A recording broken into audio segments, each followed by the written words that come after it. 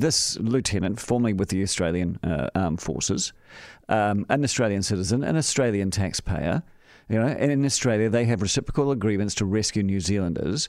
Why don't we have the situation where if we have to spend $150,000 of our money, rescuing this guy, maybe we should charge that to the Australian government. And similarly, if a New Zealand climber needs rescuing in Australia, they can charge us.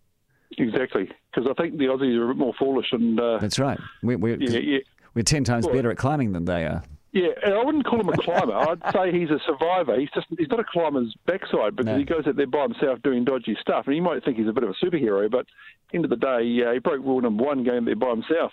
So he's not a climber. He's a survivor, and he's a bloody expensive one, to be fair. That's fair. That's very fair, Graham. And I have to say that part of me, when I heard that he went solo, I thought, well, I mean, hello.